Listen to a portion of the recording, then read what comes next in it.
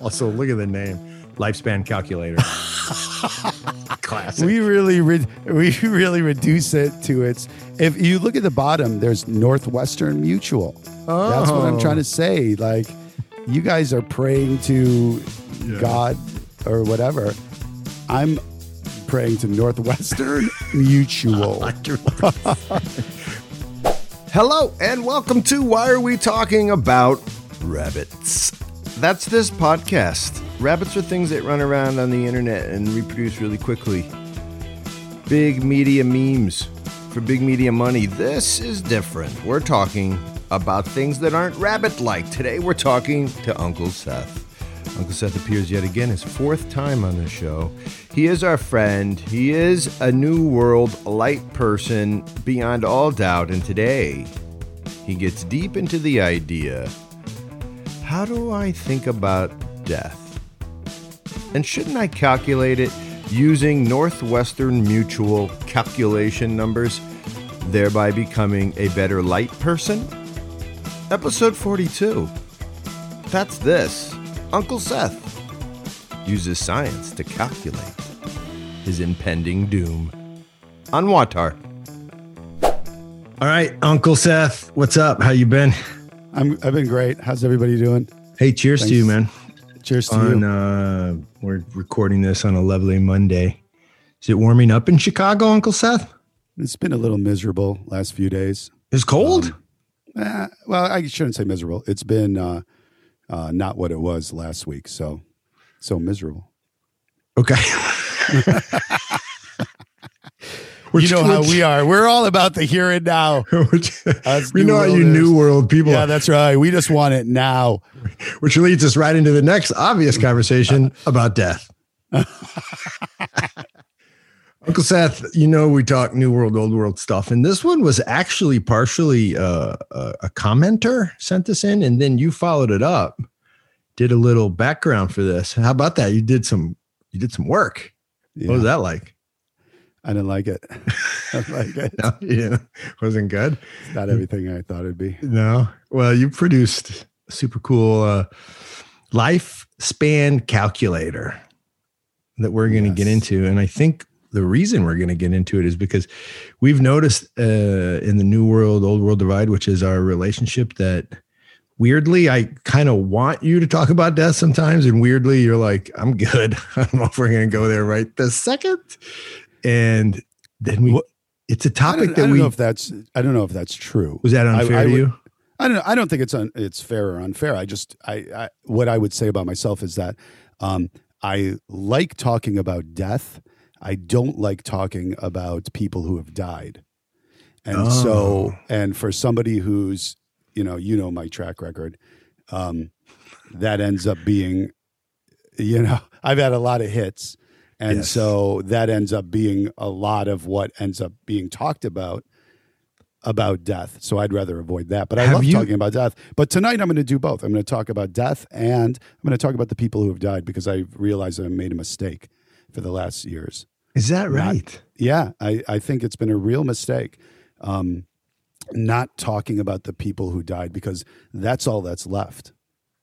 Brother, man, I can tell you that this is a revelation. I know people are thinking they set this up. I didn't set that up. No. We haven't talked about this. This is a change I've made because that's all that's left. And I'm also have been in the last few years, every time I talk about somebody who's died, I have a little toast to them, because keeping their memory alive. So I will be getting loaded on this podcast. Everything done lightly. Differently from last week when I got loaded, but for a different reason. Last week was because of your IRA. Right. Last week you just couldn't stand to look at your bank account.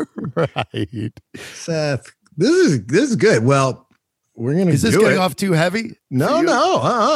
I just know one thing. Yeah. Is a little bit like talking about gender. Death can get you in trouble. But not between me and you. I don't think so. Yeah. So let's just do this. You know the world. You've traveled. if you were to pluck somebody from the old world, you know what we're talking about in the show, somebody who's sort of thinking old school, pre-enlightenment, they're doing their thing, likely living in a village. Do you think your views on death would be different than those kind of characters? Like, yeah, I think so. I mean, my views on death are, I don't know, the way I've approached it has been sort of as a finite thing, where I think your view on death is something that's a real step in a journey. yeah, You know? yeah. Right? I mean, so I don't know. I think that. Are you going definitely. energy? Are you going death and with the body, it goes energy into the earth type guy? Yeah, no, that seems wishy-washy to me, that type of.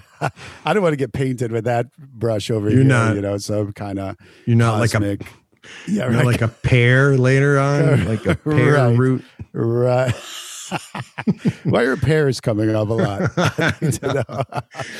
No, I have no reason. I'm not, I don't know. I have the, I don't want to use the word humility in the wrong way, but I think I am, I don't know enough to think I know. So I focus on sort of the here and now. And Okay. I think other people think that they know something else, so that's what they focus on. So what happens to you when people say, like, tomorrow's not promised to you? Do you go like, that is right? That's right. Absolutely. If they say YOLO to me, then I know. That's different. That's a different thing. Yeah, no, I think that. By the way, have you said YOLO this week? You say YOLO. I never said it in my life, except for right there to try to get a joke in. No, but it, do you remember we went to Boston? John Hears and I took a 1-day trip to Boston. Yes, and I do. Do you remember I told you that I've had 3 experiences in my life that I would consider as close to religious as I can get. I don't know if I guess it wasn't that. I guess that it wasn't that important to you. Was it? But, I remember lobster. I was like, some highlight of your life. I've had 3 experiences. I think it's when you wore the yarmulke for reasons still not explained. That's I wore a yarmulke.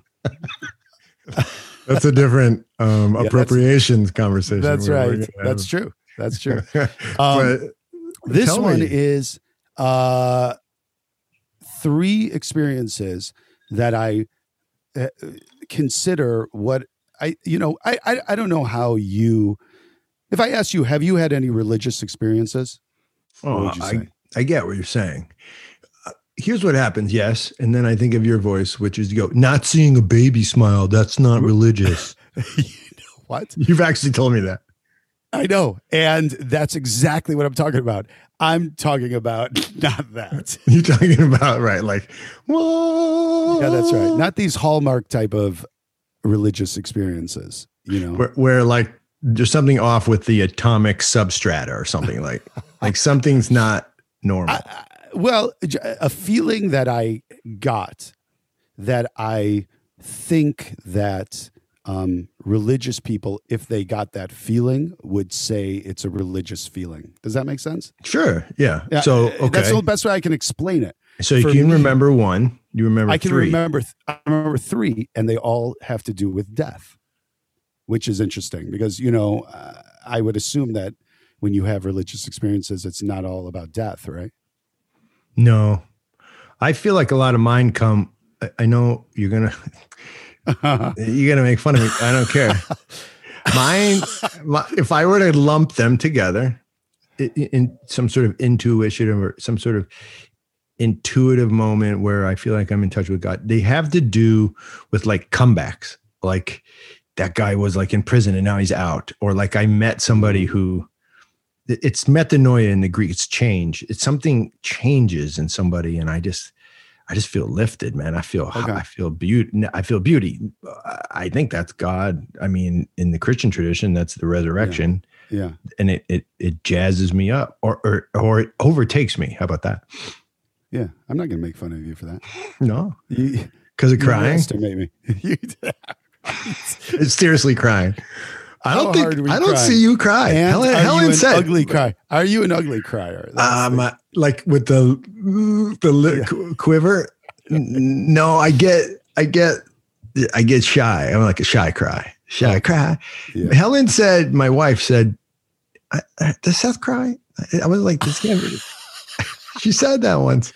Is that right? It's like a tear duct thing. Is that how like she thinks I am? Like I'm reptilian. I'm a crier for sure. Are you? Oh yeah. Is it like kids stuff? What makes you cry? When people die. Dying. Okay.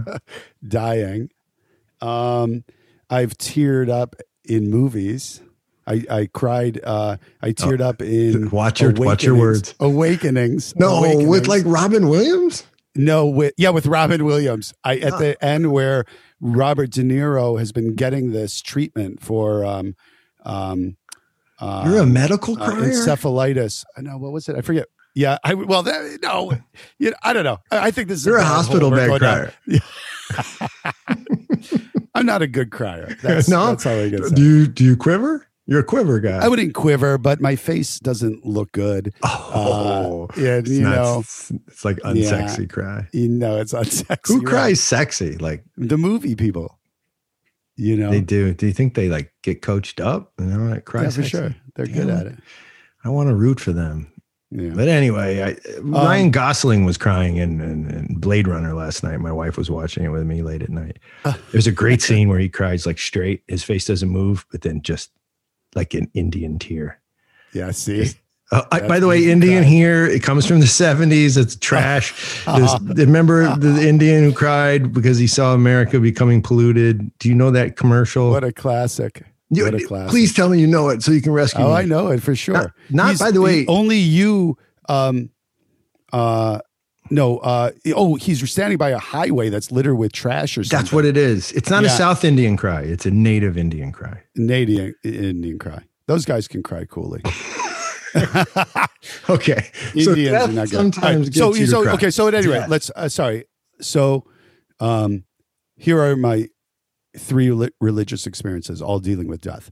The first one was in 1992-ish, or I was 22 years old.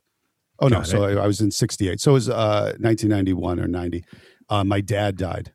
Here's to my dad, Paul Rahman. Really wonderful person. Gagi Marjos. He had died, and maybe a week later, 2 weeks later, I don't remember, but I was still living in the house that we grew up in, and I was sleeping one night, and all of a sudden I felt that I heard him walking from his bedroom into the room I was sleeping in. Oof. And it was and then he was standing over my bed looking down at me, and it was so real that I was terrified to open my eyes, and I've thought about it over the years. Terror. Well, I think I was terrified because once I opened my eyes, I knew he would be gone. I knew that I would be. Oh, you had that thought.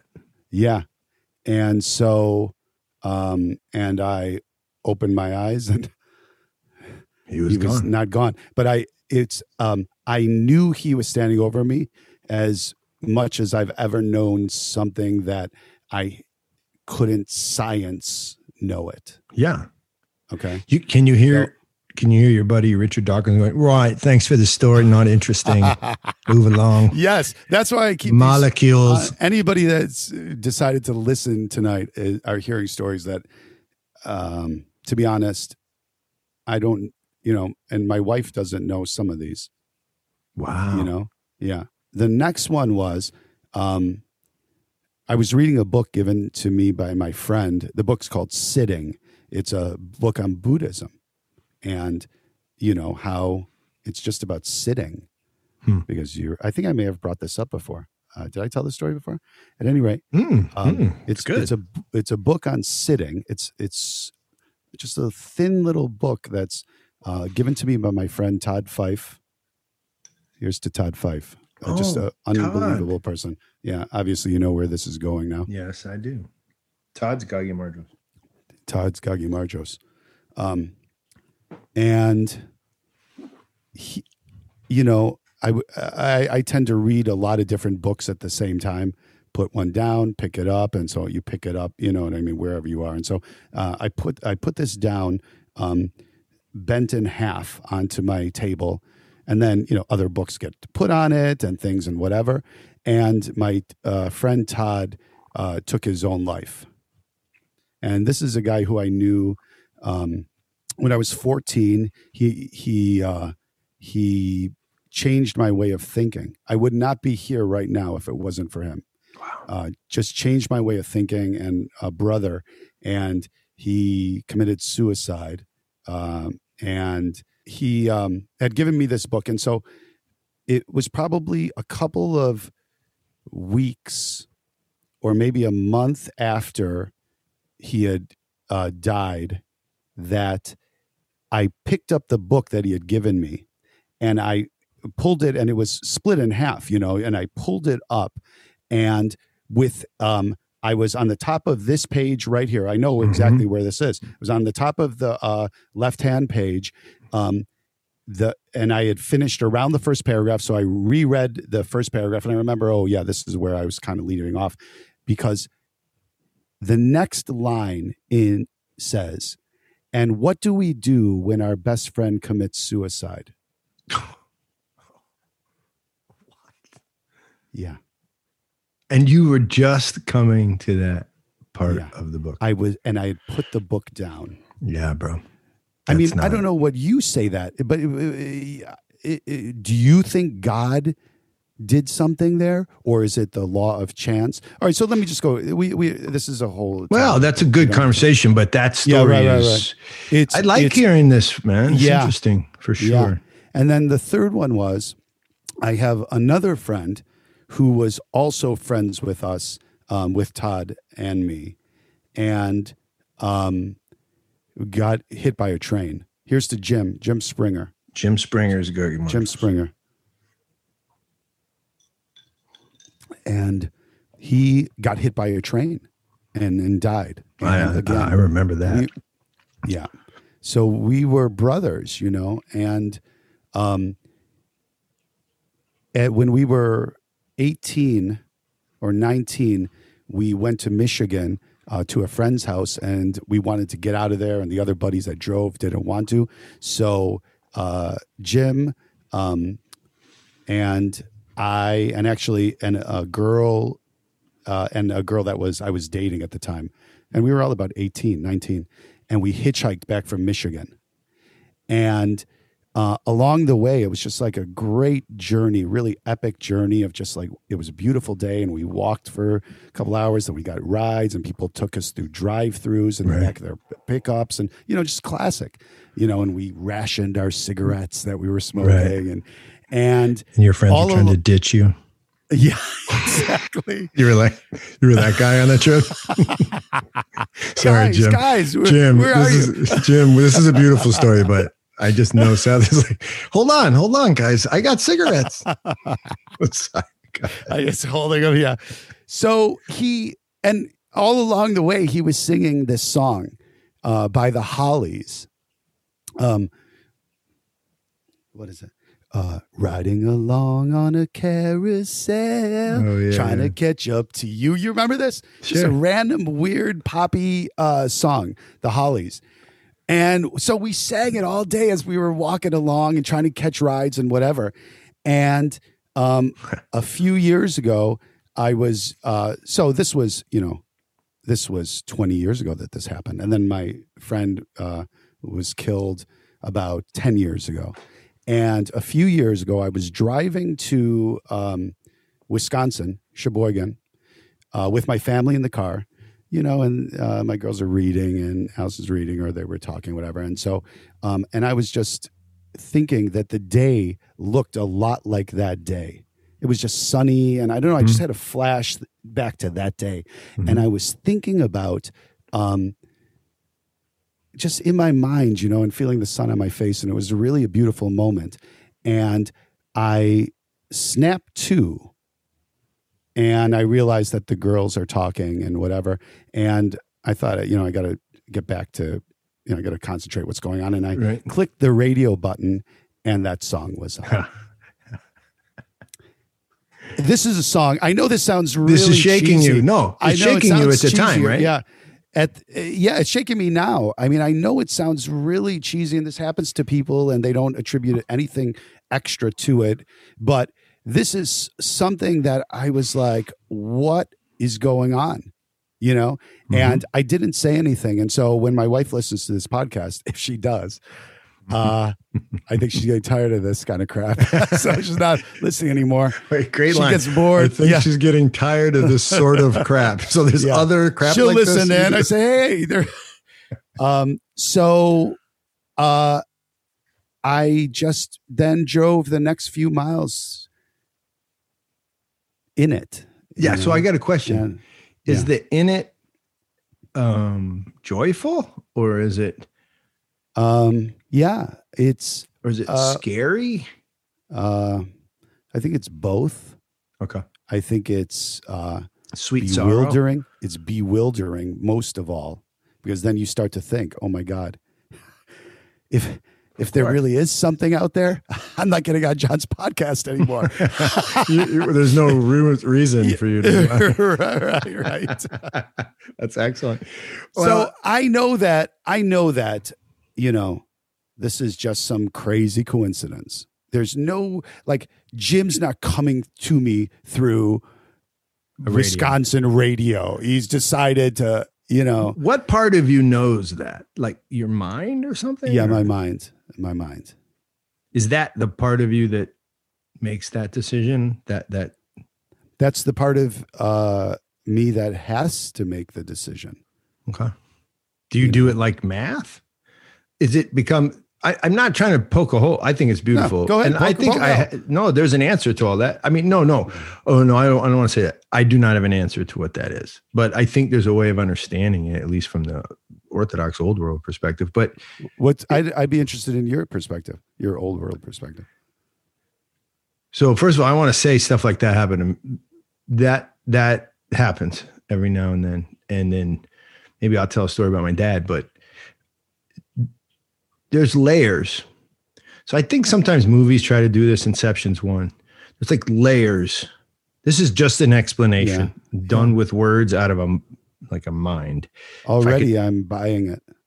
And so what feels like a different time period to you, like later, it's all happening sort of concomitantly. It's touching each thing, the book you were reading, right? The actual suicide, they're touching, and then you're experiencing it in your mind at different time periods. But actually what's happening is in some ways that you're experiencing the various layers of reality all at the same time. But to you, it looks like through time.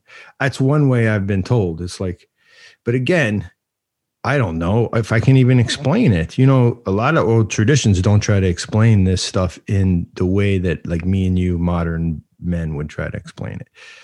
And I think that's why light people gave up on trying to explain about death, because they just don't, there's no evidence, right, for anything. Yeah, right. And that's the whole thing. And that's what...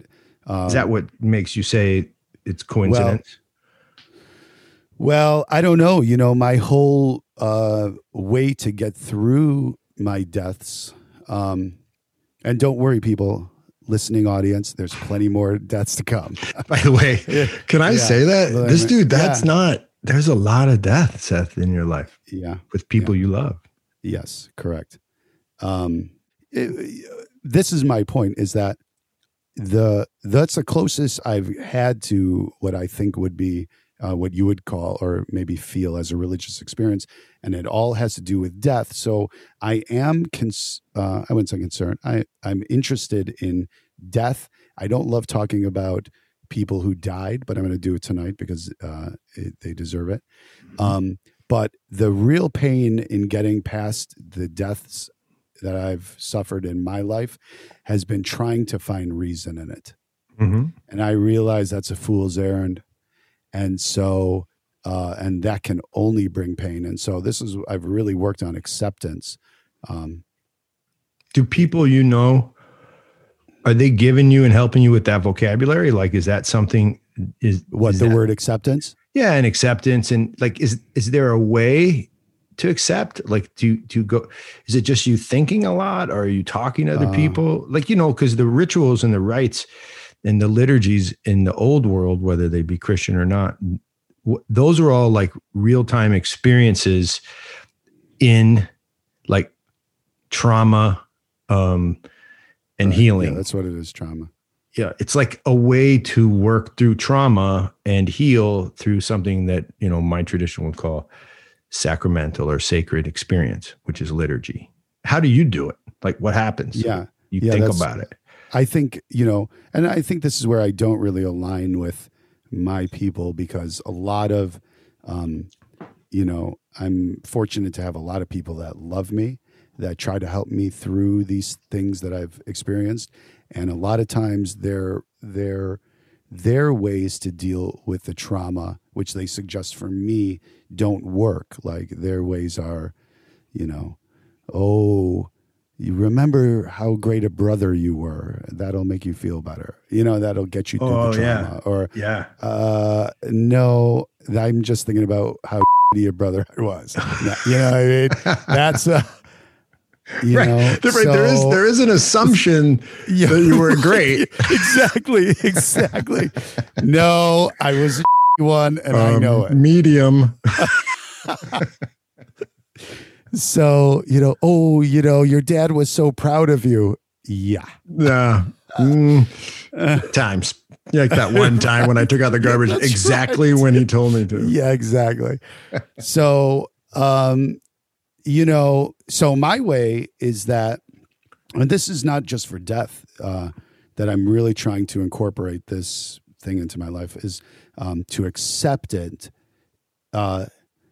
means to stop trying to find reason for it.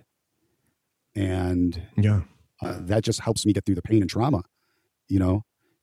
That's where, the reason in the new man, he seems to leave it off, because if you just decide that there is no reason for that, and everything is a math game, chance, whatever, I heard the song, or the page of the book or whatever. It's flimsy. It's flimsy. It doesn't help you. But, well, it just doesn't help me to try to think that, these types of things, God only gives you what you can handle. Do you see his face, ladies and gentlemen? No, it's pure. That's one of oh my God. You know why? Because this is one of my most hated of these aphorisms that are thrown about by. Oh, right. So when you've had these death moments, people are, you can handle it better. Yeah, I just don't like that. Yeah, you know what? And I've started also doing something when I meet people who have lost people, which is to say, because what is the first experience? If I said, John, my brother died, what would you say? Or you just met me at a party, especially if it's a stranger, even more so if it's a stranger. I said, well, and I'm home because my brother died. What would you say? Well, dude, I would say your awkwardness, even it just, what would you, could I look? Your awkwardness. Does it look like even in this role playing just scene, below the camera? It does not. God, don't hang out with John at any parties, people, because that's right. What would you say if I just said? I would just go like, where's the refrigerator? No, I would say at the party, at the party. All right. I'm going to tell you what I do. Well, Honestly, if because I just said, John, yeah. John, I'm here in town because my brother just passed away, what would you say? I would say memory eternal, because that's what I say to people who die in that I know in church. That's an actual chant. It's a hymn, however you want to call it. Okay, all right, that's a good one. All right, I mean, can't I? Do your people say, "Hope you can keep him going strong"? My people say, "Oh, I'm sorry for your pain." Really, always just, yeah. I don't know. I felt this seems because after "Oh, I'm sorry," I don't know. It just always rang hollow to me. It doesn't. I don't know. Just for me, I'm not judging anybody that says it, but it's just like, that's not what I want to say to people. Right. So now if somebody says, and this just happened. I just met somebody whose husband died. And I said, I got to hear this. What's his name? And she said, Bill. And I said, let's drink a toast to Bill. Okay, man. Okay. I think that's a similar I don't know, it just concept. Yeah. Yeah, I think so. Memory eternal. Maybe I'll start using that one. But Seth, it's really interesting because that is a very old Orthodox in this case. First of all, what's his name or her name? Yeah. Immediately, because God knows you as an individual. And then you would say, okay, may Bill's memory be eternal. And then I would, but some people get, at some point you're going to bail out of the traditional conversation, but I might say, let me put his name in my icon corner and I'll pray for him for the next 40 days. So there's an activity. You did that for my attached. sister. Yeah, I did that for your sister. I did. And so that's one of the ones coming, people. Yeah, that was a tough one. You're a tough guy tonight. It's impressive. Yeah, I know. But, I'm going to go through. Yeah, I tell you, memory eternal is something that I hear, and then I heard it sort of on CNN. You didn't think I was going to say that, did you? It was Wolf Blitzer, and they were doing some COVID explanation of, a woman somewhere. And then she said, Emily Jones, may her memory. And I was going, what? May her memory be a blessing. I was like, wow. What are they doing there? Like, we're taking all your best stuff. CNN? Like, and then I just got like, I feel like they did like a research, like a marketing study on that. Don't you feel like that? Check that one out, guys. Check that one out. Send that one through the machine. This one's going to run. We're going with it.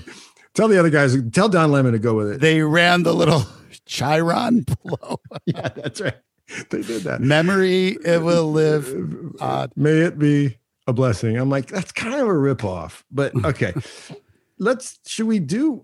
I think we should get to the calculator. Do you want to do the calculator? I think that, here's something that I talk about death a lot because with my family and my friends and with my children, I want them to be, I read this, the number one job and really ultimately the only job you have as a parent is to prepare your child for your death. That's it. And I think that works for both new and old. I think that's a new world, old world ladder. Yep. Yeah, it's pretty good. And so part of it is... I would add, I can hear one more thing. Yeah. From my side of the aisle, would say for your death for sure, but they need to prepare for their own. That would definitely be added. Go ahead. Sure, absolutely. And so I think that it's important to kind of be sober about, what your life looks like, pragmatically from where you are till. Yeah. Is that science? Thing. This is your thing. Yeah, this is my thing. This is one of my dearest friends on the whole planet's thing. This is it. Can we pull this up? Do you want to do it? Yeah. And so there, as I pull this up, what is the idea behind this most excellent idea that we're going to calculate our life? We're jumping right over to science's turf because actuarial science is people who have quantified death. And so this is super new world, Yes, we're actually putting a number to your life. We got to do it. Here's the lifespan. It's just also look at the name, lifespan calculator. Classic. We really reduce it to its. If you look at the bottom, there's Northwestern Mutual. Oh. That's what I'm trying to say. Like, you guys are praying to God or whatever. I'm praying to Northwestern Mutual. 100% right after out that. of Omaha. I think they're out of Omaha. Okay, so see, what I liked about this is, and I've done a bunch of these ones. I like this one because you get a question by question running total of how long when you're going to die. Yeah. So if you're not seeing this, if you're listening on a podcast, it's just a page on the website where when we're done shortly, we will calculate how much longer we have on this earth. Yeah. Uncle Seth and I. And you're going to see what, I love it because it really quantifies certain aspects of your life and what it means to years that you have left on this earth, whatever you believe, new or old. There is a number that is associated with you. There's your number, which is exactly you want to be in that number. Yeah, it was exactly the opposite of what the gospel says. You do not know the number, but let's keep going. Right. And my first page gets me to ouch. weight. Okay. I forgot there were going to be these. Oh, ouch. Okay. Ooh, this is tough. So you're 5 feet. It's me. 2. I'm 6'1". 6'1". 205. 205. All right. I used to be. You caught up to me. I love it. I was thinner. Okay, hold on. COVID. I'm doing mine the same time, right? Okay. 6'1". No, guys. I'm 6'1". All you people out there. I was 6'2". At some point, I was 6'2". Yeah. And guess what, though? This is the sad part. 209. Ouch. Bam. Ouch. Okay. Now, said ouch. Look at this. Is this me or you? It's just my body's type. It's just my body type. All right. This one. You're Greek boned. Okay. So this one is you right here. Okay. So what best describes your family? Is your family member lived to age 70 with no cardiovascular before 55? Cardiovascular problems of a family member before age 55? 2 or more family members with cardiovascular problems before 55? I don't know mine. And mine is solidly 2 or more family members with cardiovascular problems before age. There it goes. It only goes down 2 years for that, though, which is pretty impressive. So I'm at 77, but I have to answer. Yeah. So cardiovascular problems with a family member before age 55. 55 I have not had. I have had 59 and 60. So I don't think I'm going to have to answer there. Okay. I answered. And you moved up. I moved up to 79. So right now I'm at 79. I'm kicking. You're at 74. So blood pressure. Which best my describes blood you? pressure is checked regularly with normal reading. My blood pressure is good. So it's blood pressure checked regularly with normal reading. Nice. My blood pressure, I don't think I've ever checked it, to be honest. Is there one for that? Don't know my blood pressure. That is true. You've never checked. I don't check it. I'm not proud or anything. It's just. Aren't you married to a nurse? By the way, she says the same thing. Okay. Guess what? I'm at 77 and you are at 77. 77. Okay, great. Yeah. Stress. This is testing your stress to find out when you will die. Stress is a positive influence. I have my share of ups and downs. Stress often overwhelms me. And then your section here says stress makes me cry a lot. No, that's not one. Ugly cry. Quiver. A quiver cry. I would say as I get older, actually, stress has it's been tougher for me. I see. But I'm going to go with I have my shares of ups and downs. Shares of ups and downs, and often is the wrong word there. I'm going to go share of ups and downs. Ups and downs. Yeah, it stays the same. Okay. Ouch. Exercise. Ouch. So this will help us understand when you're going to die. And this one's about exercise. Yeah. Daily vigorous exercise, walk a minimum of 30 minutes, 4 days per week. somewhat active, which is just code for potato chips. Not active is code. Okay. Is this me or you? This is you. Okay. I'm going to say not active. Ooh, watch this, baby. Yeah. What happened? I'm at 77. 3 years that cost me. Oh, man. I know. So I used to be very active. I weirdly have it. As my wife says, she says, for a fat person, you sure do love to exercise. That's a quote. That's a Rosalind special. A raw Helen Here's moment because she has one of these bodies that you just keep going. Right, exactly. She's like, for a fat person, you really do exercise. Thank goodness, or you'd be dead. So really daily vigorous? Do you really? Well, no, you should do it then. It's if too strong. Daily vigorous? No. But that other one is a little weak. No, I think do the vigorous. Do the vigorous. You do it. I'm going to regularly. Ooh, wow. It gained you 3 years. What kind of exercise do you do? I definitely 5 to 6 days a week. So that's kind of daily vigorous. Yeah, for sure.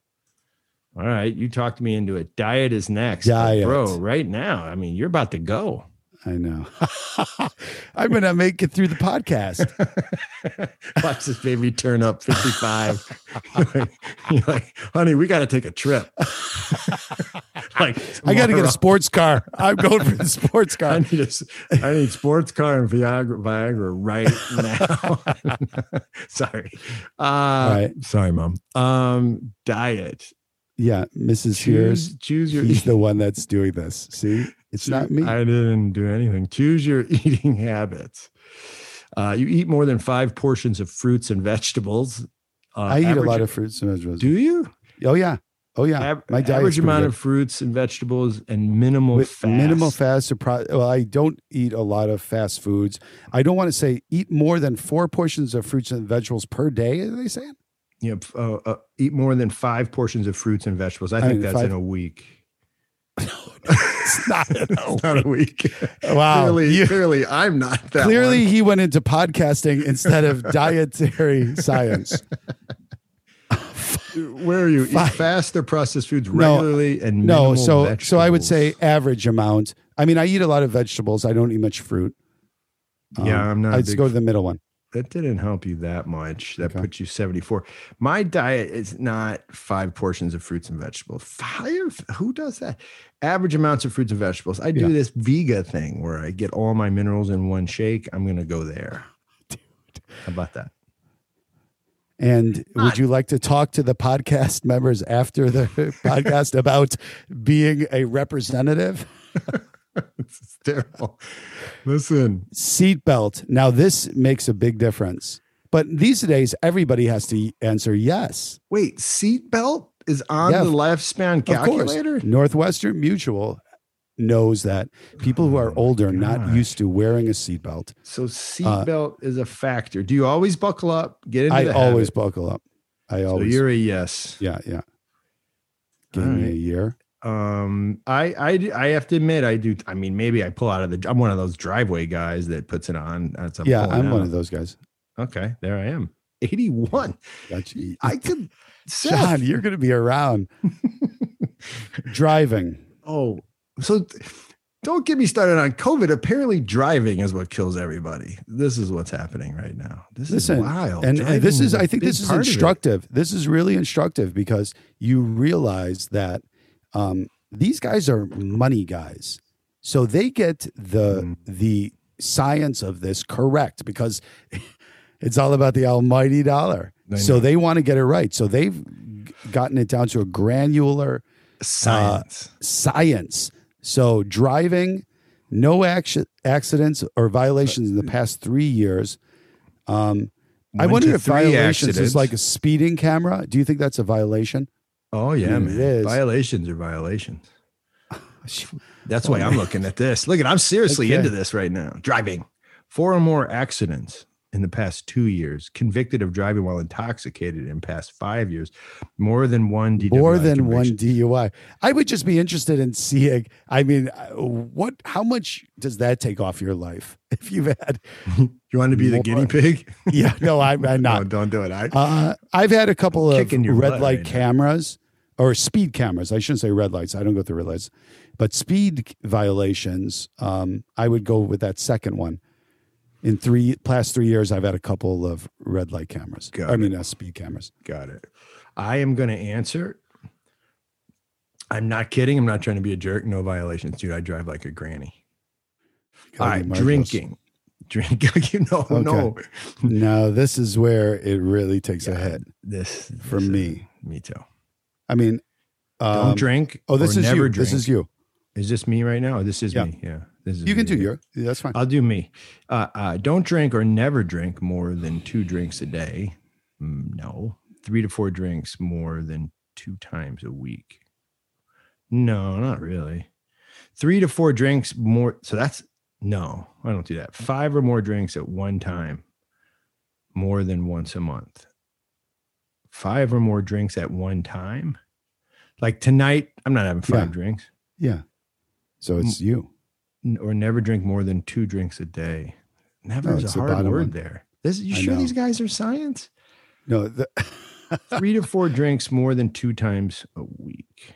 3 to 4 drinks more than 2 times a week. You might be that guy. All right, I'll answer that. Because that's sort of a moderate type of drinker. So it would be like, yeah, it's moderate, but it's not crazy. Right. I'll have a wine with my wife. Okay, I'm going to, oh gosh, that hurt me.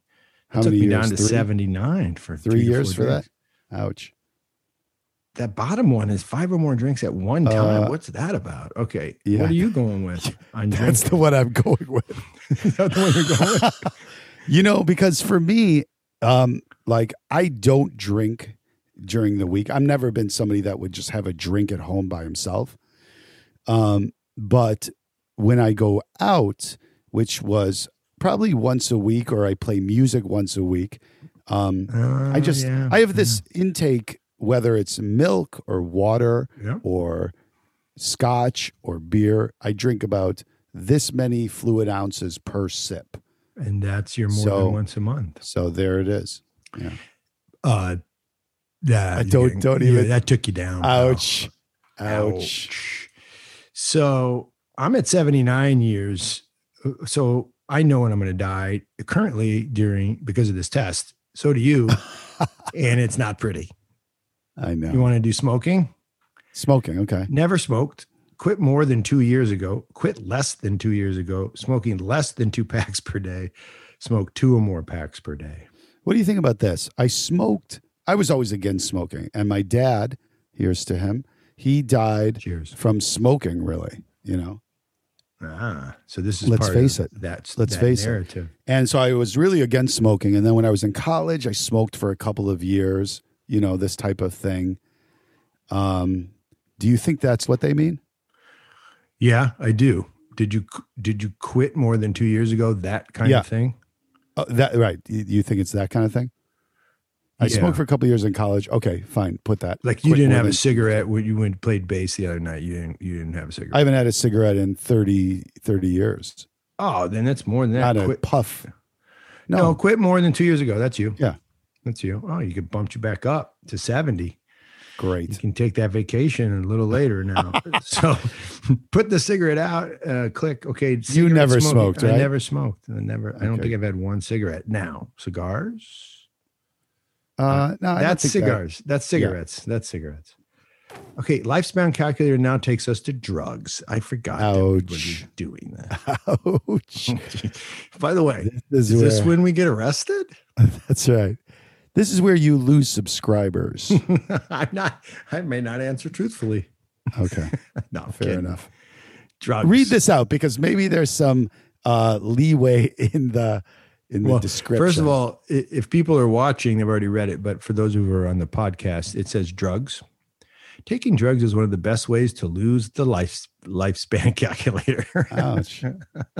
Okay. So drugs. Never use drugs for recreation. Use drugs for recreation. So that's weird. Wait. No, it says if you use hard drugs like cocaine or narcotics, it's time to look at your lifestyle, not your longevity. They just said quit the test.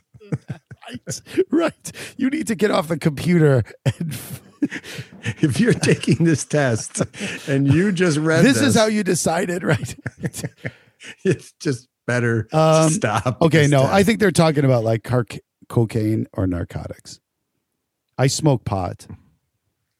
Yeah, you said it. Are we counting that? Can I say that? No, I'm not counting that.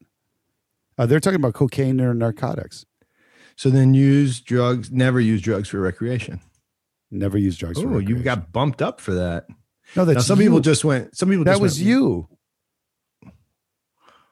Oh, well, I can say that too. If Okay. If it's cocaine and narcotics. If it's cocaine and narcotics. What about bath salts? If it's bath salts, you got to put me as heavy user. I was seriously last night. I was dropping some melatonin. Mainlining, snorting a big fat rail of melatonin. You've got never used drugs too. Which never to use drugs. A lot of people are like, wait, did these guys just not count marijuana? But they're calling it cocaine and narcotics. Yeah. And it's not like I'm doing bongs all the time or whatever, you know? No, I mean, that's what it's trying to get to. What is this question trying to get to? Do I use drugs in a way that would endanger my life? No. Right. And again, to determine when you're going to die. Right. So doctor visits. I regularly schedule checkups. This is for you with a physician. I go to see a doctor's office when I feel ill. I never visit a doctor. I regularly schedule checkups. See, man, this is good. I'm going to answer here. No, guess what? For me, a doctor visits for me is I go to the doctor's office. And no, not even when I feel ill. I mean, if it gets really you bad. Never visit a doctor? I'm not proud of that, but John, you shouldn't be. Again, I refer you to his wife, the nurse. Well, I kind of rely on her, but I don't think they mean that. I don't. The numbers are in. John here is 81 years old. Guess what this means? I can start doing cocaine. Exactly. We should go back and see how much that cost us, because if it's only 2 or 3 years off the end total, what's the problem? What are you waiting for? I came in at 81, solid. That's actually the age my dad died. Okay. Maybe a year earlier. Okay. Dude, you came in 72. No. I'm not even sure you qualify for retirement benefits at that point. I know. It's bad. I've done these before, people. Look at people are listening going, wait, he's done these before? Yeah, no one's done I've done these before. There's a bunch of different ones, you know. 72 is your number. Yeah. Okay. And so it's so funny because when I bring this up to people, especially my wife, she thinks it's so morbid, whatever, you know. I don't see it that way. I think it's sort of empowering to know I've got 20 years left. How am I going to structure my 20 years? This is so fascinating. And then if I get 20 after that, if this is wrong, everybody's always like, oh, you shouldn't talk that way. You're going to live forever. You're not like your dad, whatever. But why? What sense in there is thinking that way? The sense is in thinking that you have 20 years left, live it or structure it. And then if you get bonuses on the back end, great. Yeah, but see what he's doing there, guys? That's very new world.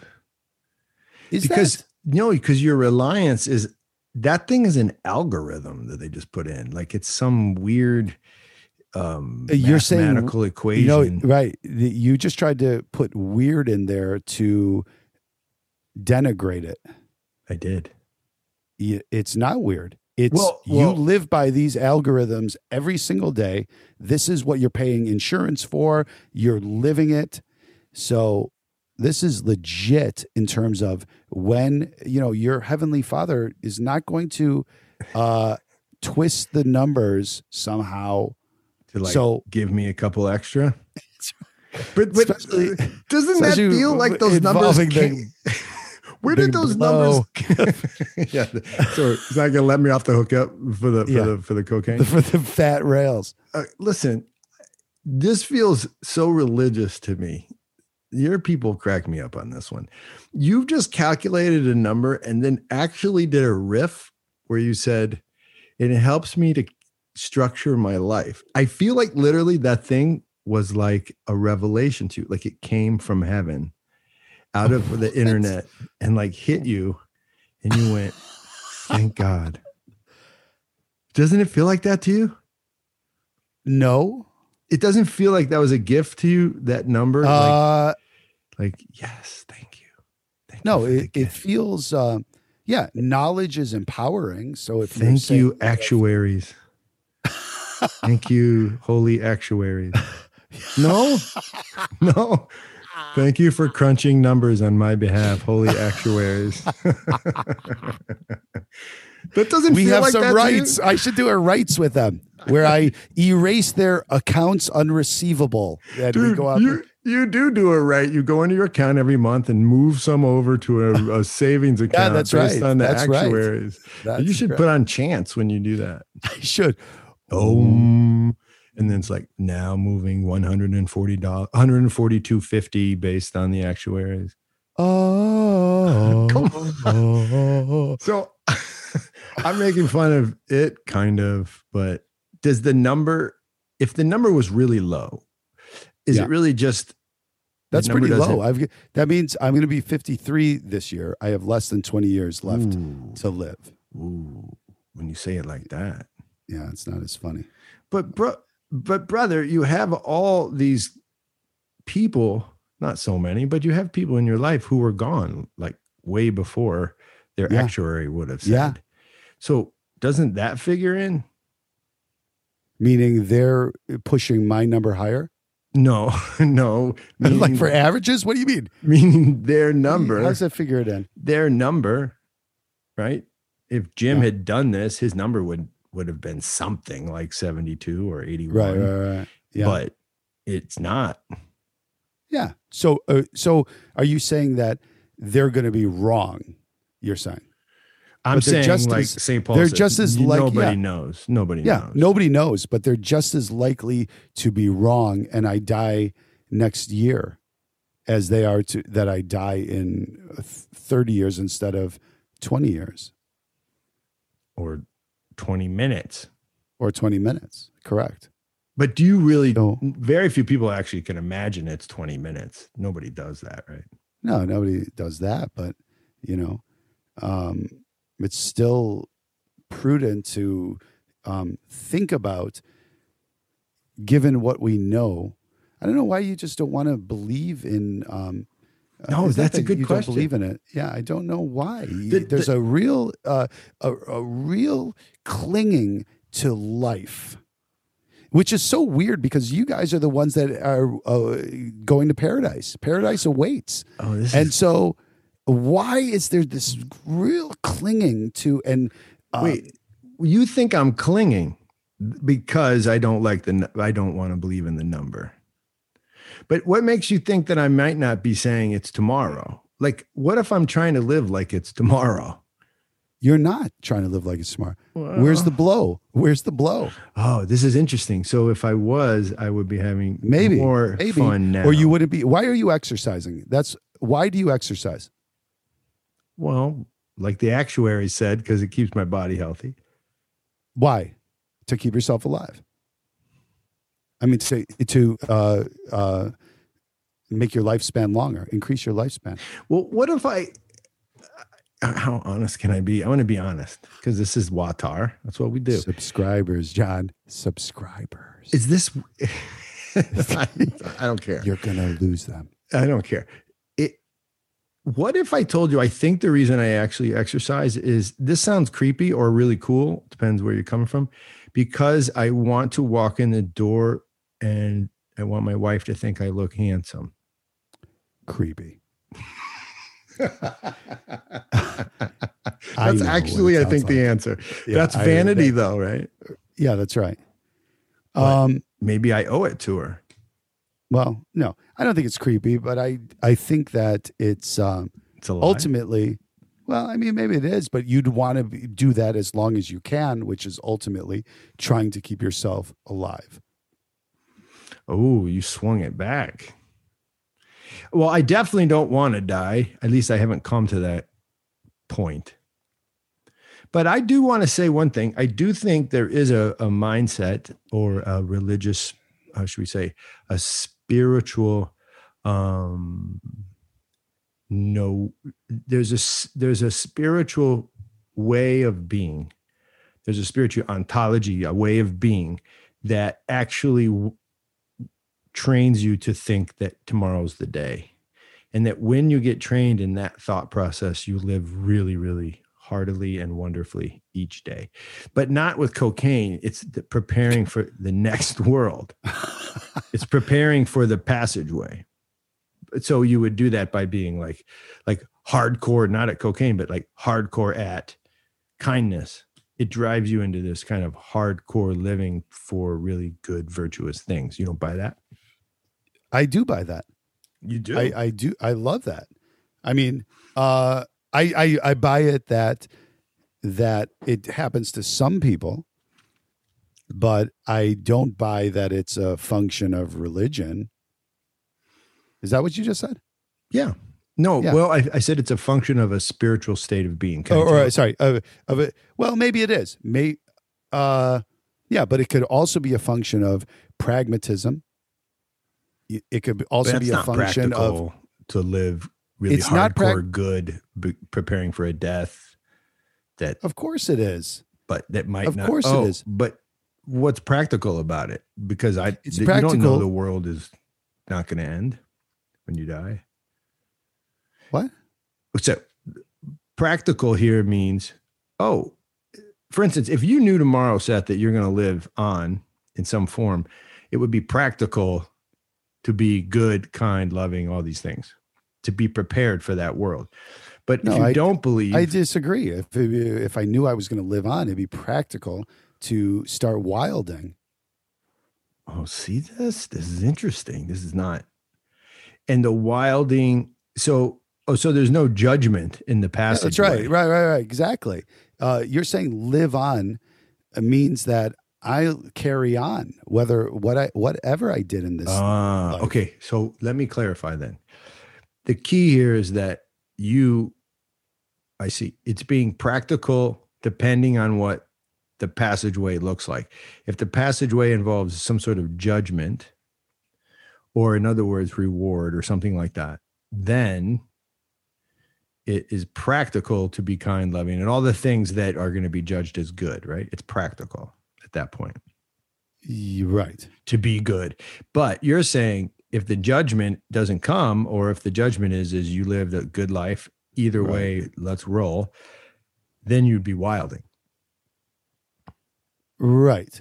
I mean, the judgment in my life comes from myself now. So I'm going to, I'm going to do my best with what I have left.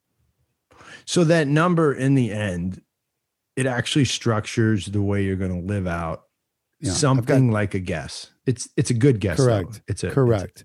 It's a nice way to do planning, distal planning. That's right. That's straight from my EF curriculum, people. Distal planning. $79.95 on Amazon. Did you write that? That's hot. No, but it's distance planning, and you teach kids that when you give kids an essay to write or a project, you don't tell them tomorrow do this, and then the day after do this. You go to the due date, and then you work backwards. So the day before a 30-page paper is due is not you're working on page 29. You give yourself 2 days before that. Then you work back, and then on the 2 days before that is you print the paper. The what day before that is you do the bib, whatever, you work back. But it's to acquire something. Right? It's to acquire a good grade or whatever. That planning is for the acquisition. Right. Oh, I see. Right. To acquire something. Right. Now we're working towards something. Sure. But not necessarily to become something. You're trying to acquire a grade or something that has utility. Your lesson to become something also, it demands planning, right? So if I want to become good, then I have to act a certain way. But the thing is if you believe in the old world way, you don't know, even the actuaries don't know when you're going to die. And so each day becomes its own opera that has an ending. and it ends that night. And so here's the story for you to think about. In the old world that I know best, the Orthodox world, night is a symbol or icon of death. And although we're up right now, we're using lights. Night should put me in a state of awareness of death, because sleep is an icon of death. When you're sleeping, you're actually like in a coffin. And when you awake, the day, the resurrected sun, the sun brings you back to life. So there was this monk, I forget his name, but he used to sleep in a coffin. And the other monks were nervous because, though they're all going there for spiritual, heights, they're all mixed bag, and they're watching this guy, and he's in a coffin. Like, he actually made a coffin and then put his little mattress in there with a pillow and like got in, and it actually had a skeleton painted on it. And like one of his brother monks was like, "Hey, Abbot, this guy's he's not acting right. Like, he's sleeping in a coffin and he's weird." Like, I walked in there and he got up out of the coffin like a vampire or something. And so the abbot went to him. I forget the monk's name. This is a real story. I forget his name. He's like, "Father Seraphim, what's with the coffin?" And he said, and this is where the actuary thing really comes into play. He said, what happened is I was starting to take things for granted, / I had a number in my head when I'm going to die.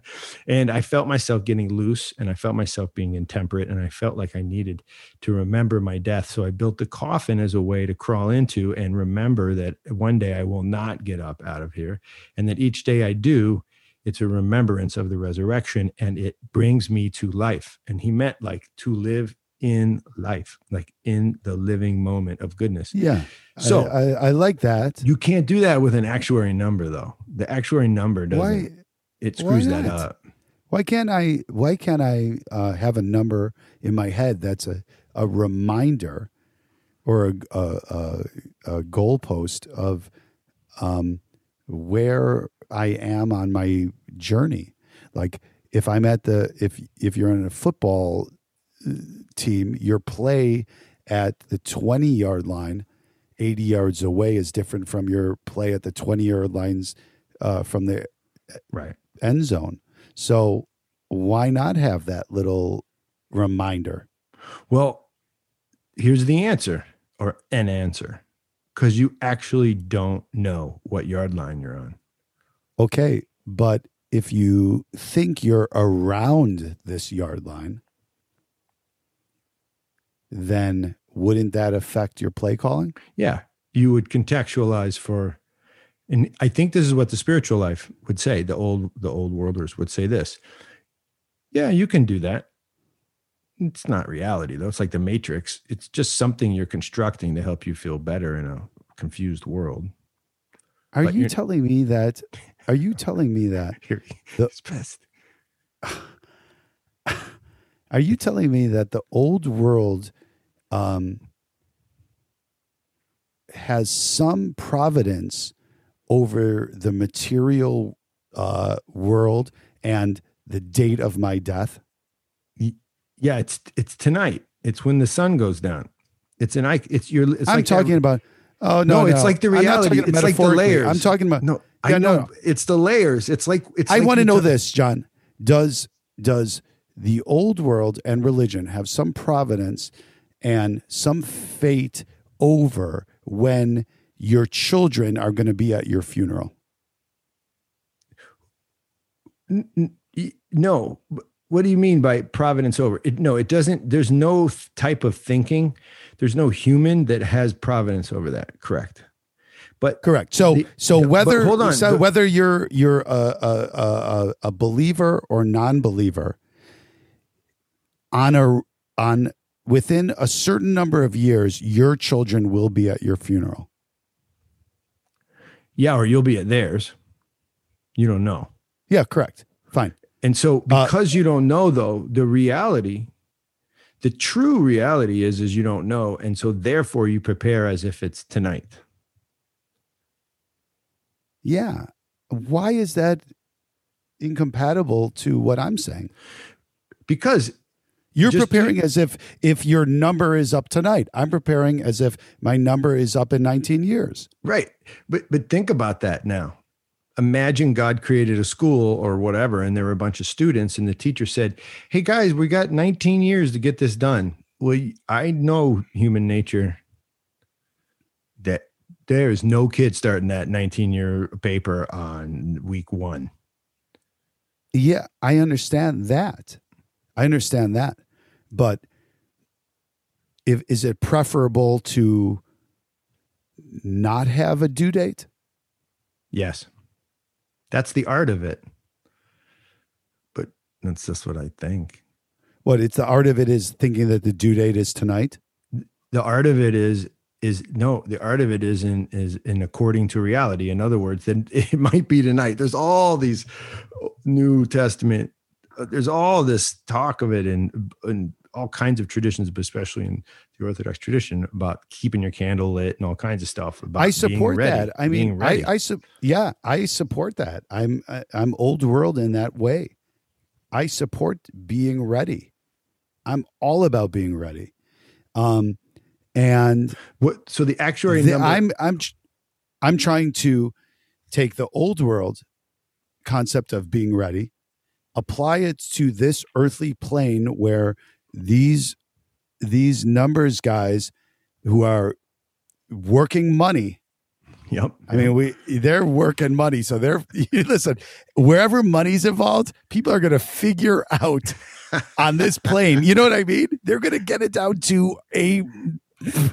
Why is that? Isn't that weird? It's really weird. It's sad. You can count on that. Yeah, you can count on that. If money's involved, that's what it is. They've worked out the way things work. Math. They did the math. They've done the math. And so I don't think we can cheat that math. So if we're going to admit that there is some reason in that side of it, I'm going to start there. This is where the money people say. Then I'm going to revert to old world to say, yes, I should be doing that every day. So my favorite author, Philip Sherrard, he's just awesome. Philosophy guy, old world guy. He says there's some weird trick that's happened since the Enlightenment where the money guys doing the actuarial work using math have become something like wise. But what he says is the reality is they are not wise at all. All they know is one recipe. It would be like having them be your chef, and then all they can cook is that one cookie. That's it. You'd be like, these people aren't wise. They're just really good at this one cookie. But we kind of all want them to weigh in, and it drives me nuts. Yeah, but it doesn't make that cookie not good. That's a legit cookie. Yeah, that's but the a thing legit cookie. Yeah, but it's like that cookie only it does one thing. It tastes good for like a split second, and then it does what it does to me. Thank you, Helen. It makes me fat. It's not actually good for you. It adds to my numbers. It gets my number down below 80 or all the way down to 72. Dude, like, do you walk around? Did you tell Allison you're a 72? Yeah. Yeah. And we've had a lot of discussions about this. Is this her phrase? She's just so, Pollyanna-ish. She's awesome. Yeah, I call her Polly. So, because why shouldn't we discuss that's my number, that I took a thing? Because she's the first one to say, oh, that doesn't mean anything. Oh, she goes where I'm going. Yeah, she's going to say, "Oh, you could live to 92, whatever." That's not the point. Did she ever say you could live to 64? If she did she drop it I would down? accept her. I would accept her 92. Oh, I see. She always wants to bump it up. Correct. Oh. Yeah, they never want to say. Whenever I tell anybody I've done these calculators, this is the number I'm living to. They never say, "Oh, don't." It could mean you're only living till, it's a law of averages. You could die tonight. No doubt. You should have married my wife, because she'd be like, hey, yeah, see the muffin top? Yeah, that's 61, what I was saying. 61. Roz and I together are really a match made in hell. You are. Total and hell. You and Allison, it would be you guys be dancing in marigold fields. Yeah, that's right. Wee! Oh, it's... Tell Allison right on, girl. We got Hey, this. can we take a break for the cause? We should. Let's do that and come back with the Yeah, we'll come back. We'll wrap her up. You know, good music, it starts with good vibes and lots of love. And that love is directed at what's happening right there in the moment. Intuition, music, beauty. Hilltop the band offers just such music. Check them out on SoundCloud. That's Hilltop with one L. And if you love Chicago and you love live music, check out Hilltop live on the weekend of June 5th, featuring our very own Seth Rahman, playing bass and acting as a light person extraordinaire for your musical enjoyment. That's right, Hilltop with one L, Chicago's best four-piece eclectic acoustic sound. Check them out on SoundCloud. Check them out on Facebook. Now back to the show. That's a little commercial there, Seth, and we're back. And what we got to do is finish up with our regular segment that I love probably the most. First of all, let's just say this about our conversation. There's more for you to say. But I want to say this, and don't like fight me too much. I remember two particular moments when, well, one was your sister, and here's to my sister. Here's Maya, to your sister. Maya Raman. Absolutely. Incredible person. Ask anybody that was lucky to know her. Dude, oh man. I remember during that time, that morning period, and also Jim, where I tried to enter in on a conversation with you. And, you know, I'm religious or whatever. You didn't reject it, but I couldn't get any tread. And then I realized this is sacred, man. I have to watch out. I have to watch out for this. So that you opened up tonight a little bit. It's pretty. Yeah. It's pretty cool. That's a function of, actually, that's a function of the life calculator, because I've realized that, you know, I have less time left to keep these people alive, you know, because once they go, and that memory of any of my memories with them are gone from the earth. Nobody knows them, you know, and nobody. So that's what's happening. So that memory eternal, I don't say this in a pithy way. Use it. It's real. It's there's a reason it's coming out of these deep traditions, these years, thousands and thousands of years. There's something about it that's real. And that memory eternal is moving you. That's pretty badass. Yeah, I think so. It could be the memory eternal, or it can be the life calculator. I see. It's impacting you in a way. It's just making me somebody that's doing something to honor these people that came before. Because you see fewer years on your life calculator. Because I see fewer years that these people are going to be kept alive within my power. I mean, obviously, their children are going to remember them, or the stories, and their mothers if they outlive, you know, if they outlive me. But I don't know. So it's this is all a work in progress, you know. Right. So the life calculator is yet another reason to quit doing narcotics. Because then you have more time to honor their memory. True. But again, it's you got to balance it, because I mean, you don't want to. I got Jim's memory on one hand, and I've got that fat rail on the other. It's like, yeah. I mean, Jim would like that joke. Jim would love that joke. You love that joke. He would make that joke. He'll be thrilled if there is a God and Jim is somehow floating around somehow and knowing what's going on. Why did he everyone actually say floating? Will be bummed that he did. Because that's what you guys do. You float. There's harps. Was there some 80s cartoon where everybody from our generation says God and then some reference to floating? Yeah. He's got a beard, white beard. There's a harp. I I honor your concept though. Yeah, Jim would laugh, thank you. and I'd like that the calculator. I mean, all things, right? All things can teach, and I like that. Although I should probably pay attention to it then. Although my number's solid, I got plenty of time. I'm doing. No, you're right. You're good. I'd like to do one more shout out to Mark Moronic. Here's Mark Moronic, who was not my friend for very long, but really made an impact on me when he was alive. And then he was killed in an accident, a horrific accident. And he was extremely religious.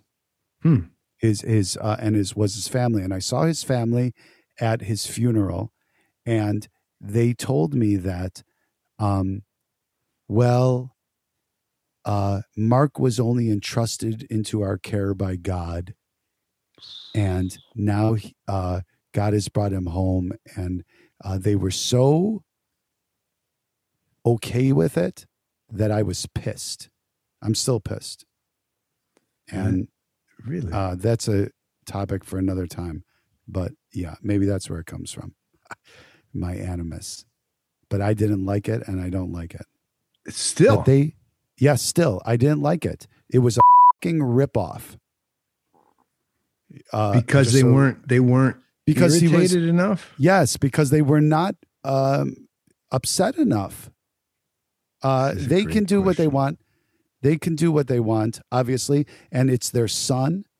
How are you going to get through this? And that's what got them through. So in a way, I envy people that can use God as a way to get through the trauma. I mean, I envy that. I really do.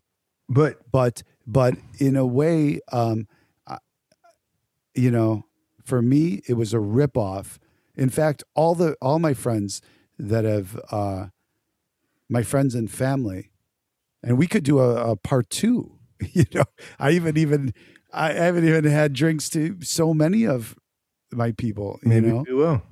Maybe we will. I don't know. I remember being pissed, and now that I bring it up, I'm pissed again. So sorry. That's another conversation. Can we? Yeah, we'll do that again. We could keep going and then do parts 3 and 4 or 6, but it's just really interesting. Maybe we just do 1 second on this.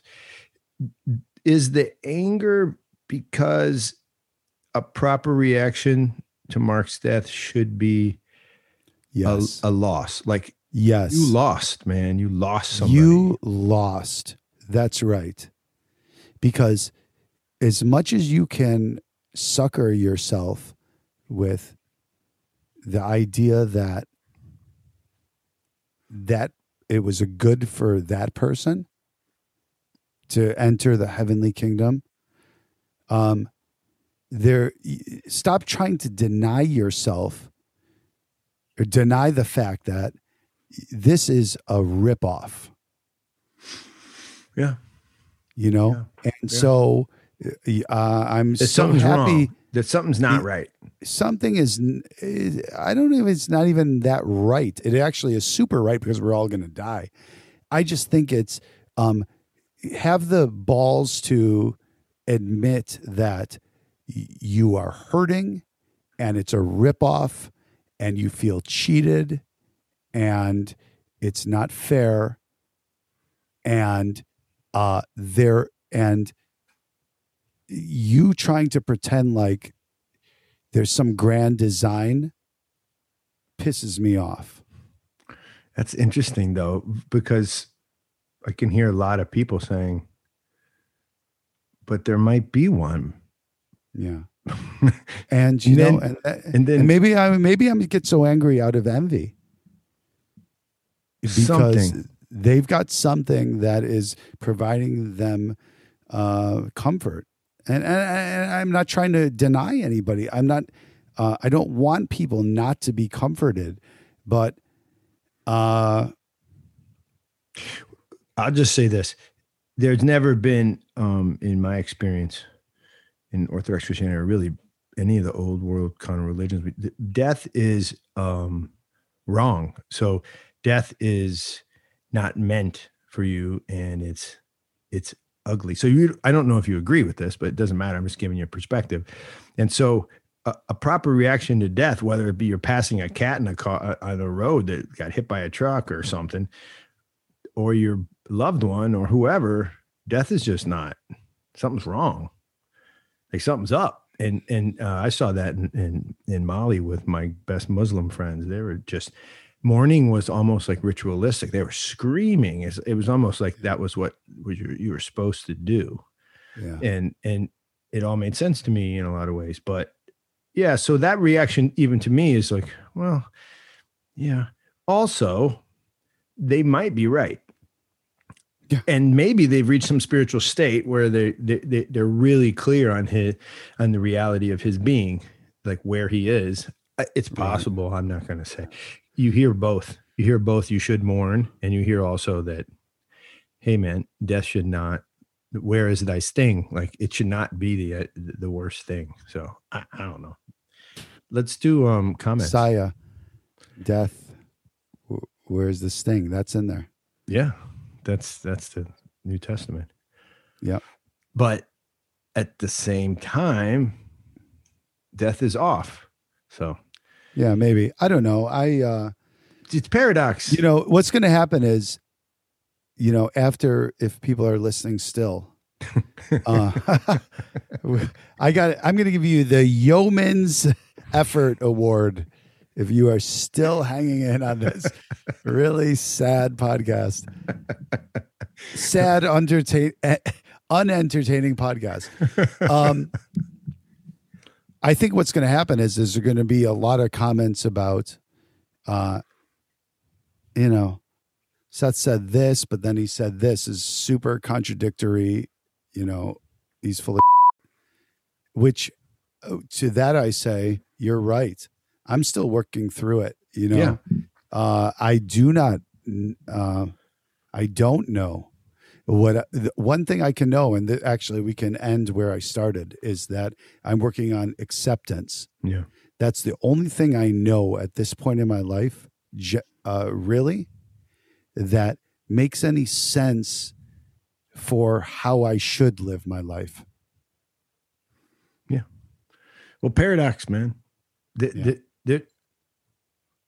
twin paradox of being our birth and death, and they're very odd and they're impossible to understand. And because they're paradoxical, they're by nature irrational. And so you go acceptance, or in the old world, you say miracle, or you say, you know, that which can't be understood. I don't know. Let's talk about comments from last time. These are actual comments from the comment machine. Yes. Both online where you can read them and also on my phone where I get them personally. This is one of my favorite parts of the night. The comment machine with Seth, Uncle Seth. I'm happy that people care to comment, and also that they think I'm full of No, well, it's sort of borderline shit. Okay. It's not full, like it's not okay. It's not a pile. Okay. Of shit. Not full of it, but no, right. Well, here's the first comment.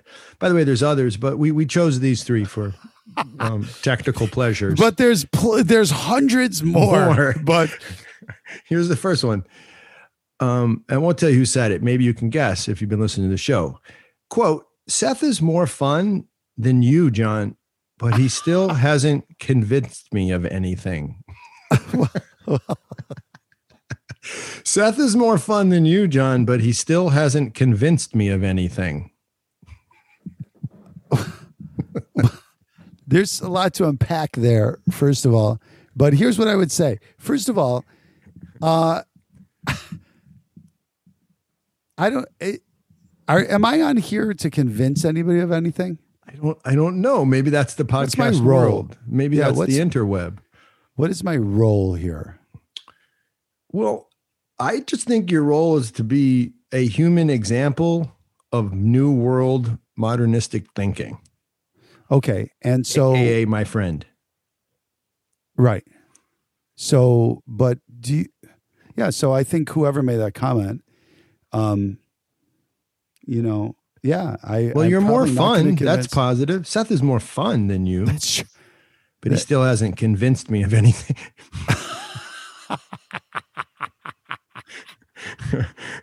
But I don't. I'm Right. with So you. I don't know that you were fun, out. but his arguments aren't very good. Here's another one. You ready?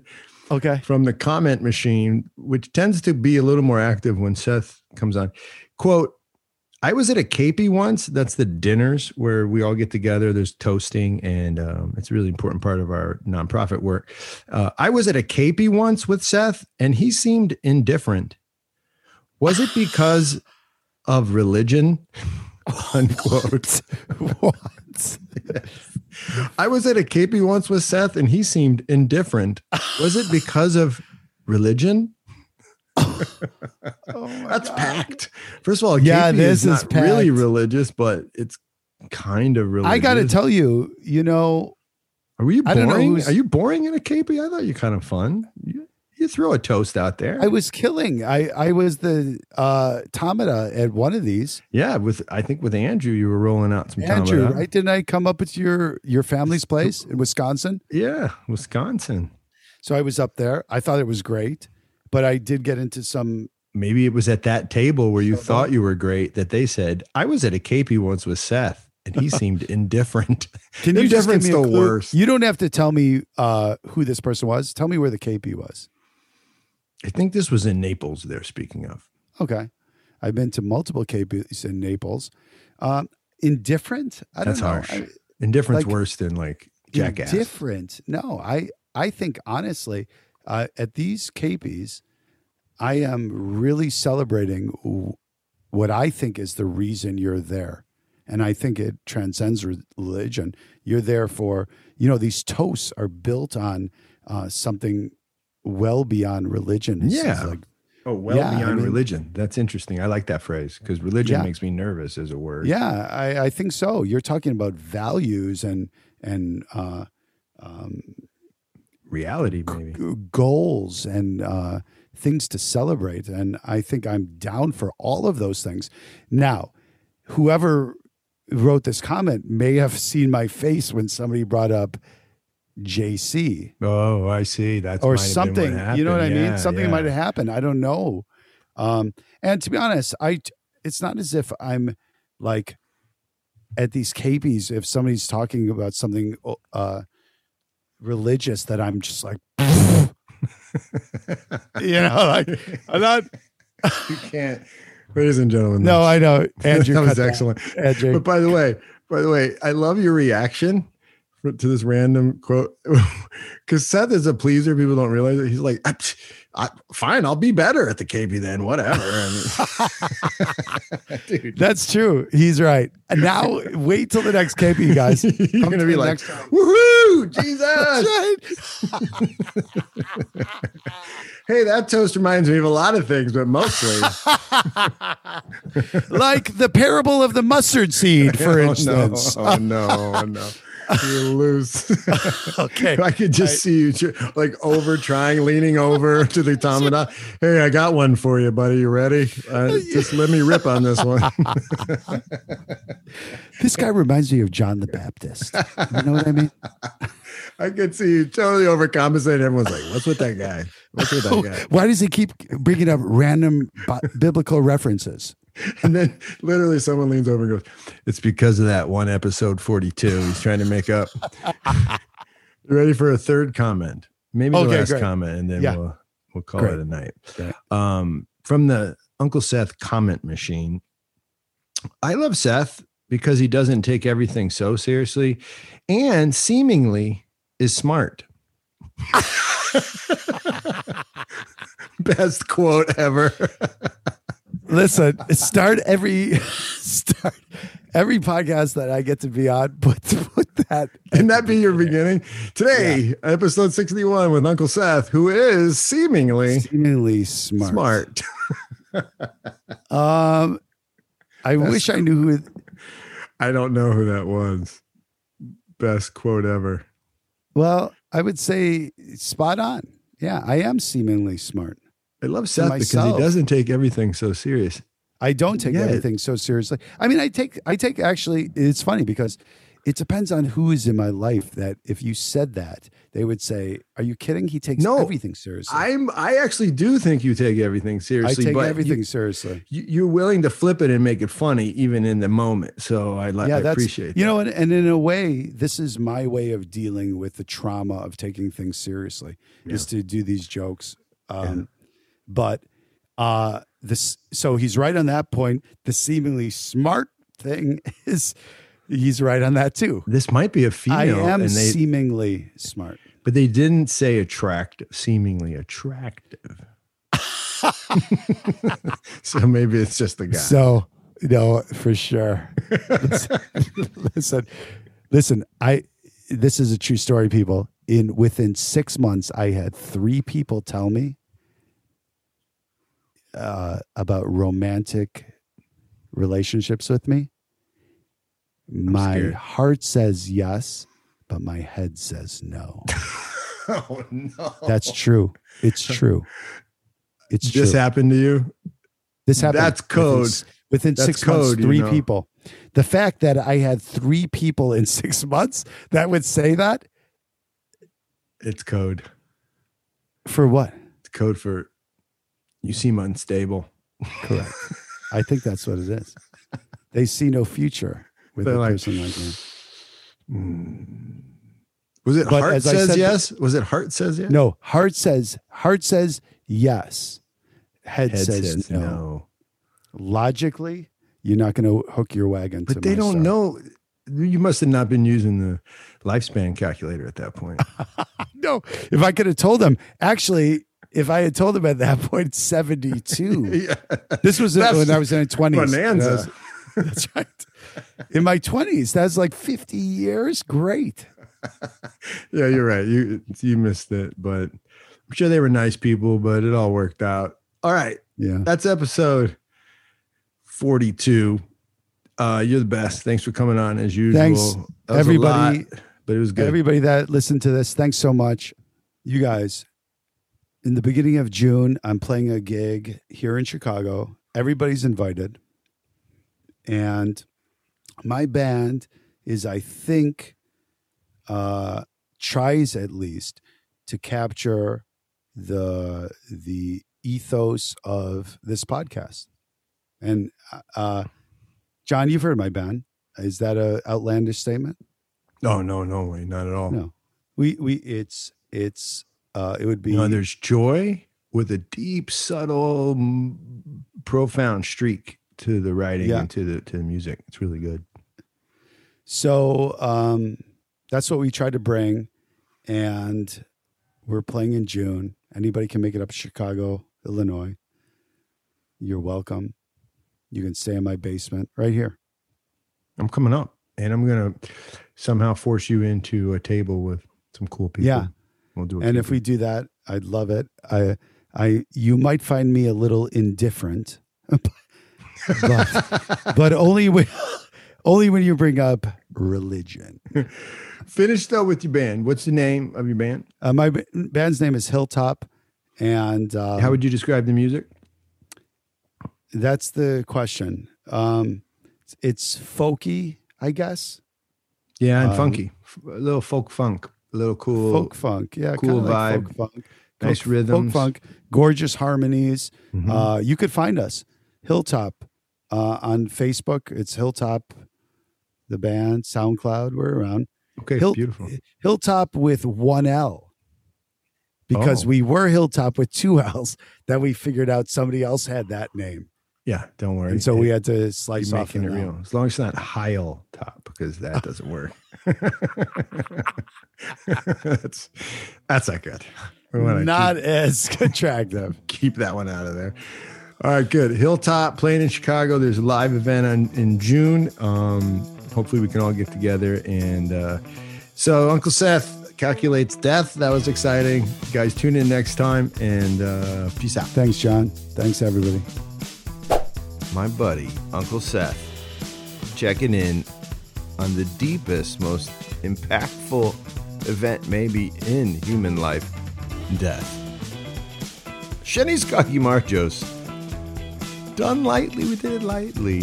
That means to you the victory, and when it's said, Really, at the KP table, that means to all of us, may we have victory over death. Watar, that's this show produced by Andrew Schwark and Daniel Paternos, and it's brought to you by the makers of First Things Foundation. That's us, a nonprofit that goes out, lives long-term, 2 years or more, in the world's toughest neighborhoods. We hunt down local people with great ideas and then move resources their way so they can build their dreams for a better life. Nakvam dis hasta luego con bufo. Seth says goodbye, and most of all, tune in next time when we figure out once again how to talk about heavy things lightly on Watar.